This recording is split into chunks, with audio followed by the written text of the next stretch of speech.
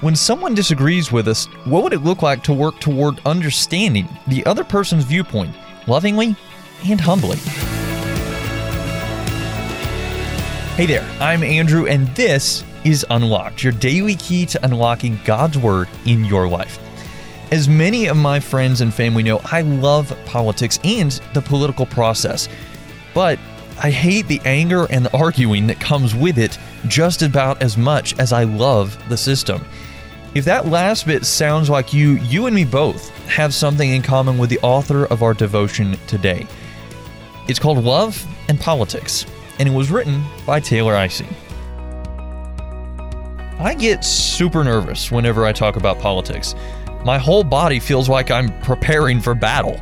But Jesus has been helping me view these discussions differently, to see these conversations as opportunities to love my neighbor by practicing empathy, humility, and compassion. He's shown me there are people who love Him and His Word, people who are my brothers and sisters in Christ, who fall all over the political spectrum. And that's okay. As Christians, we don't all have to agree about politics because ultimately, our identity isn't defined by our political views. Our identity is found in Jesus.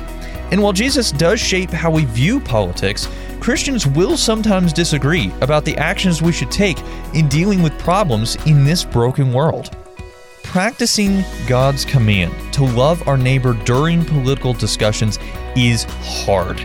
It's easy to fall into the temptation of putting our identities in our political views instead of putting our identities in Christ. When we remember we're defined by Jesus' life, death, and resurrection, we're freed to love our neighbors better. Suddenly, if they don't agree with our politics, it doesn't feel like a personal attack. If the person we're talking to is another Christian, we're on the same team, Jesus' team. Therefore, we can work together toward finding a solution instead of just shouting at each other. If the person we're talking to doesn't know Jesus, it's an opportunity to show His love by listening well and speaking humbly and compassionately.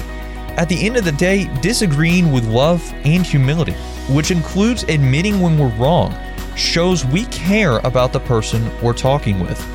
As Christians, our goal in political conversations isn't proving we're right. It's showing who Jesus is. So let's talk about this. What are some questions going through your mind right now? When someone disagrees with us, what would it look like to work toward understanding the other person's viewpoint lovingly and humbly? Which is more important, your identity in Christ or your political views?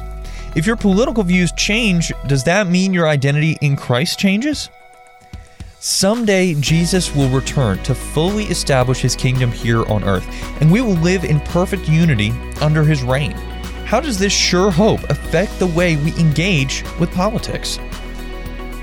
As you and I can read in Matthew chapter 22, verse 39, love your neighbor as yourself.